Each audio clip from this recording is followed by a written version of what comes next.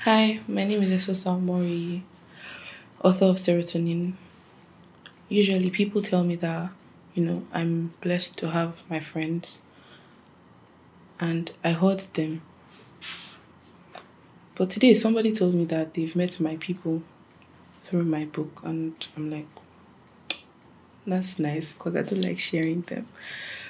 But knowing that, I was able to write my experiences with how I've been loved by people, how these people have become a huge part of my life, contributing one way or the other, supporting me and just generally loving upon me, even on the days that I do not deserve to be loved upon.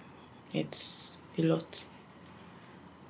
I wrote Serotonin, excited to share my people with the world and, you know, people that I did not expect to read it were seeing into my life and it sort of became uncomfortable because I was like I was naked in front of the whole world and I didn't like that. But stories are meant to be written, stories are meant to be shared. Life happens, I guess. Peace.